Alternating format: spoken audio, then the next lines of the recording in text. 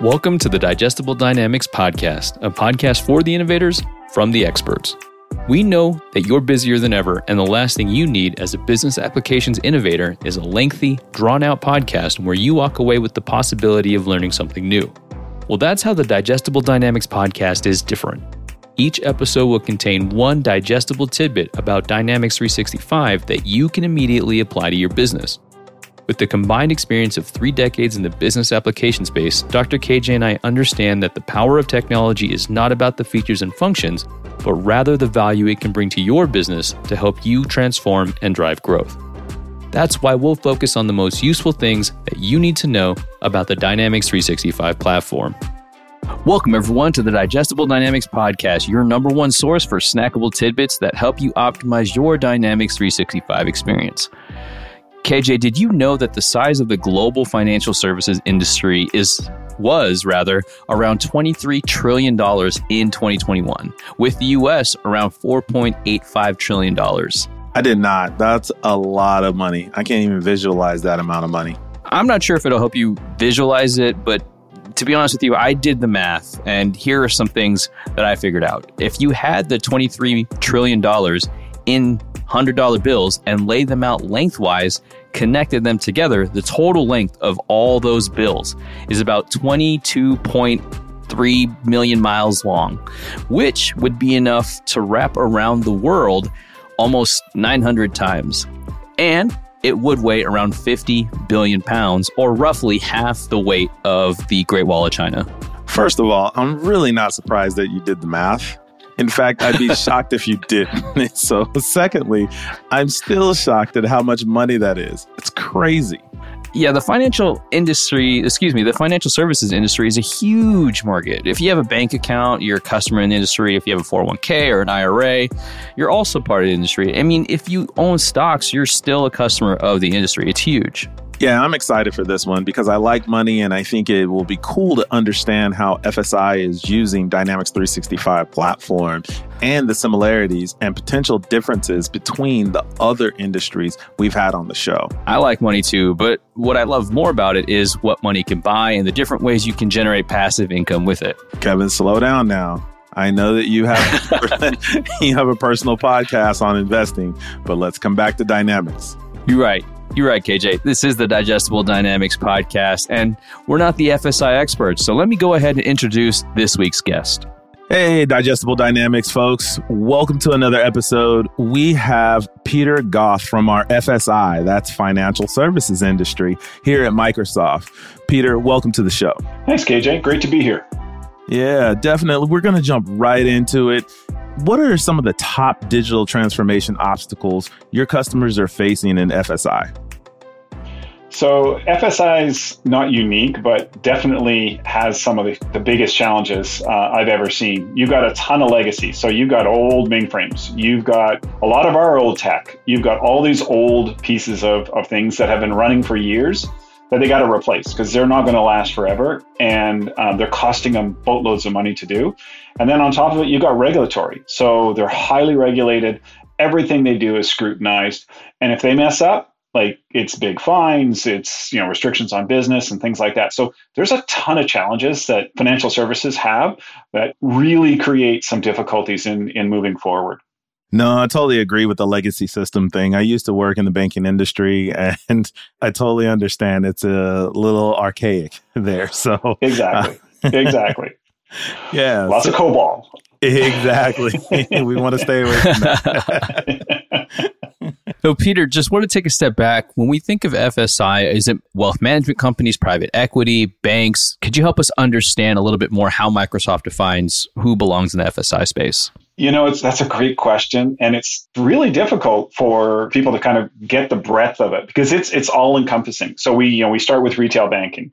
We talk about commercial banking. We talk about wealth management. We talk about capital markets, asset management, private banking, equity management, treasury services. That's just on the banking side of it. Then you get into insurance, property and casualty, you've got health insurance, you've got all those different pieces, reinsurance.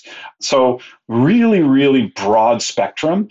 And there's no one size fits all. So you'll get, a smaller bank who might do all of it. You'll get some specialty banks that will only do commercial banking or retail banking or things like that. So it's really not one size fits all because they all very, very different in how they address and how they want to be interacting with their customers. Love that. And I know from my experience with particular banks, different banks have different services that they provide that would still fall in line in FSI. And what I love about Dynamics is that Dataverse aspect where Kevin Galang at, say, Charles Schwab is going to be Kevin Galang for Charles Schwab checking, Charles Schwab investment account, IRA, whatever. And if they are on Dynamics, they could easily see that. Is that one of the ways that people are using Dynamics today in the FSI? It is. I think there's still some that will have a long way to go to get to that because oftentimes each line of business, so retail, commercial, they treat you differently as you go across. So we've got Dynamics and we particularly have customer insights where it's built out of the box to actually bring that data together, use a ton of AI to do that matching and merging and even mapping of the data to get you to that single view of the customer. So it's something that a lot of our customers are doing, but it's still a bit of a journey for a lot of, especially the legacy, because they've got a lot of different systems that know you and they may represent you differently depending on how they're going. So we tend to look at customer insights to bring that data together and then leverage the insights coming out of it in Dynamics to help their frontline, understand you better as a customer. No, that's great. Now I kind of want to take this just a step deeper because I've been in the banking industry and security is huge. And what are we doing in FSI to really help that industry understand that we're a secure platform, we're helping them innovate and move forward into the next generation? Great question, because it's one of my favorite topics with our customers. Microsoft runs on trust. We use that as our kind of our internal mantra around it. But I really talk to customers about how the platform is, one, we commit to our customers owning their data. So we don't have access to their data. It's all encrypted. They can double encrypt it with their own keys around it. So it gives them that ability to say, our data is secure. Our data, we own it. The banks own their own IP. So if they extend what we do, we don't have access to that either. We leverage what we do from an industry perspective, like the industry cloud. But on top of that, our banks can then just configure and add into their own models from an AI perspective or just extending the platform. That's their IP. So they own both their data and their IP, and they get all of the security that we do across our cloud. And they can then leverage that so that they have a comfort level around what I'm dealing with is very, very secure in the market. And it's not being transported around different data centers, different cloud providers and things like that as it moves. Our entire stack runs inside their tenant. So very, very secure, and customers love that. No, and I think you hit another great point, our entire stack. When you say stack, you're not just saying Dynamics, you're saying Azure, you're saying our modern work, you're talking about the fabric of what we do. And so I think that's the great piece of it is it's not just one particular module or item or product that we're trying to push, right? It's a platform decision. And when you make these platform decisions, you tend to get better, I would say revenue coming in. Yeah, and you reduce the number of vendors you're dealing with, right? And you're not dealing with integration. So we have Outlook and Office is used across the board. Well, rather than saying we're going to integrate with, it just natively works with Outlook. It natively works with Teams. There is no integration when it comes to the Microsoft stack because it all just works together. And we can do some really innovative things around leveraging Teams inside of Dynamics. So if I've got a mortgage and I need to ask someone a question, I don't jump out of that mortgage. I ask them a question inside of Teams and reference that mortgage so that then it can be tracked. If I make a decision on that, all of that conversation stays within that mortgage. So it's a really unique approach and really integrated across everything that we do as Microsoft. Auditing. Absolutely. There you go. Absolutely. Why did you make this decision? Well, here's why, because I talked to, risk, I talked to underwriting, and all that conversation is now captured with that mortgage. Yeah, that context is huge. And then touching base back on the idea that there's a lot of legacy, and I wanted to touch on also that point of a platform. If I understand what you're saying is as the different arms of a banking company decide to digitally transform, they can just turn on certain aspects of the platform to help them keep up to speed with somebody that's already on the platform. Is that right? Right.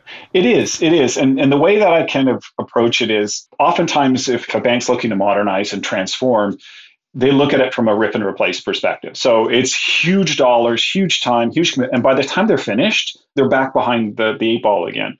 So what I look at it as, I call it a warm blanket approach. So we surround all that legacy with new capabilities. And then we've got RPA, so we can tie in, even if there's no way of getting at it, we can actually get at those legacy systems. And slowly over time, we add capabilities, but we also take away some of the stuff that they're doing. So it's this natural sort of progression of retirement that it's not, I don't have to look at this as one whole thing. I'm going to slowly consume it in small consumable bites over a certain time frame. So I can get there, keep the modernization going, keep the value going that we're generating, and start limiting or eliminating the legacy debt that I've got to work with. Love that. And I know that before we talked on the call, I'm going to get a little bit more forward thinking here. Before we started the recording, we're talking about the metaverse, and you mentioned AI, but I really want to harp on the idea of the FSI industry using that metaverse and how it's connecting to the technology and the overall improvement of a customer experience. Do you mind sharing that experience that you had shared with me before we hit record? Yeah, absolutely. So every bank is looking at this, and some are kind of really taking baby steps into it because, again, they have to be regulated. So there's certain things they can and can't do. But I've actually held meetings with banking teams in the metaverse in our AltSpace VR place. Now, it is not a corporate. It's, this was just an experiment. But we are doing a lot of work with Mesh. I've got my avatar now on Teams. So what we're doing is we're creating this fabric that can then metaverse enable organizations. So right now, banks are, because the regulatory requirements, are looking internal. So the ability to hold meetings in the metaverse, the ability to do onboarding in the metaverse, a way they can attract young talent into the bank because they're known for all that legacy, is this ability to now offer services internally to employees first, services that will get them their feet wet and get them sort of really understanding what the metaverse can provide and create some really attractive propositions for new people to be joining the bank. No, I also think that's really good for hiring. I think you pointed on that, right? You think about the young generation. I have a daughter in college. She loves everything technology and so forth. And I think that's a really good tool to say, hey, you don't have to be in the office. You can be in the metaverse and we can still hold these meetings just like you're right here. And I think that's an amazing thing that the world is leaping bounds forward. So pretty cool. Yeah. And I think what sets us apart, we talked about security earlier, is that fabric that we've got already has identity built into it. It already has the secure Microsoft Cloud built into it. It already has the concept of B2B and that ability to create these trusted environments that in the outside world tend to be, a little bit wild, wild west around it. So having that Microsoft trust as part of the metaverse, I think will also give us an ability to create some unique experiences for our customers. Love that. And now speaking of forward thinking, let's talk AI, right? I think that's a hot topic across all the different industries, but I'm curious to know how it's being utilized in FSI. Another great question. So the way that I look at our platform Dynamics is, oftentimes it's when it's implemented, someone's doing a CRM, I have to enter data so that my manager can get reporting on it. Well, we've flipped that script around it. And we're saying I'm driving value to the person who's actually using the keyboard. So I'm going to create a system, I'm going to implement a system that people want to use rather than have to use. And we do that through AI. So what we do is we add value. There's a ton of data. We now can get those insights and then have the users, the front office, actually go in and from those insights, better understand their customers, take action with their customers, make offers to their customers that are relevant, that are surfaced up for it. So that AI is all working in the background to remind them, perhaps, if they missed an email, that they should respond to that email. Or someone's requested a meeting and they haven't set that meeting up. That little virtual assistant drives value immediately to someone who's just dealing with a plethora of communications with their customers. Love that. And I know with things like Viva Sales, for example, if I'm working with somebody on their wealth management, it's important to know what they've talked about in the past that's important to them as they're building that journey, their future. And Viva Sales and AI can help remind me of that. Hey, you talked about this many months ago. It's part of my notes. I can have that in my mind. So that context helps forge that relationship. That, and also that it's not necessarily, one, I'm working inside of the tool I always like to work in, which is Outlook with Viva Sales, but also if someone else has had a conversation, or in particular, if something has gone wrong with that client, that can be surfaced up. So they're not blindsided. You're in a mortgage process with someone and they've been declined on a credit card. But having all of that information at your fingertips when you're having that conversation just makes it more natural and makes it easier to deal with those situations that pop up in your day-to-day banking. So, Peter, we've talked about a lot of things today, but one thing I do want to ask is, can you share a customer story in FSI around Dynamics? Sure. We've got a number of them. Actually, one of our customers is implementing it across their entire organization. So they're implementing Dynamics in retail, commercial, wealth, marketing, private banking, and they're doing it on a holistic approach so that everyone in the front line, and they're also implementing it for their middle office, so some of their back office type functions, has the same system. They're using the same source data. So there's no disconnect, whether someone's online in their portal, they're using their mobile app, or they're talking to someone, call center or in the branch, they're all having the same conversation around it. Even with an AI augmented conversation that someone's going in with a chatbot, they're getting the same offers that when they call the call center.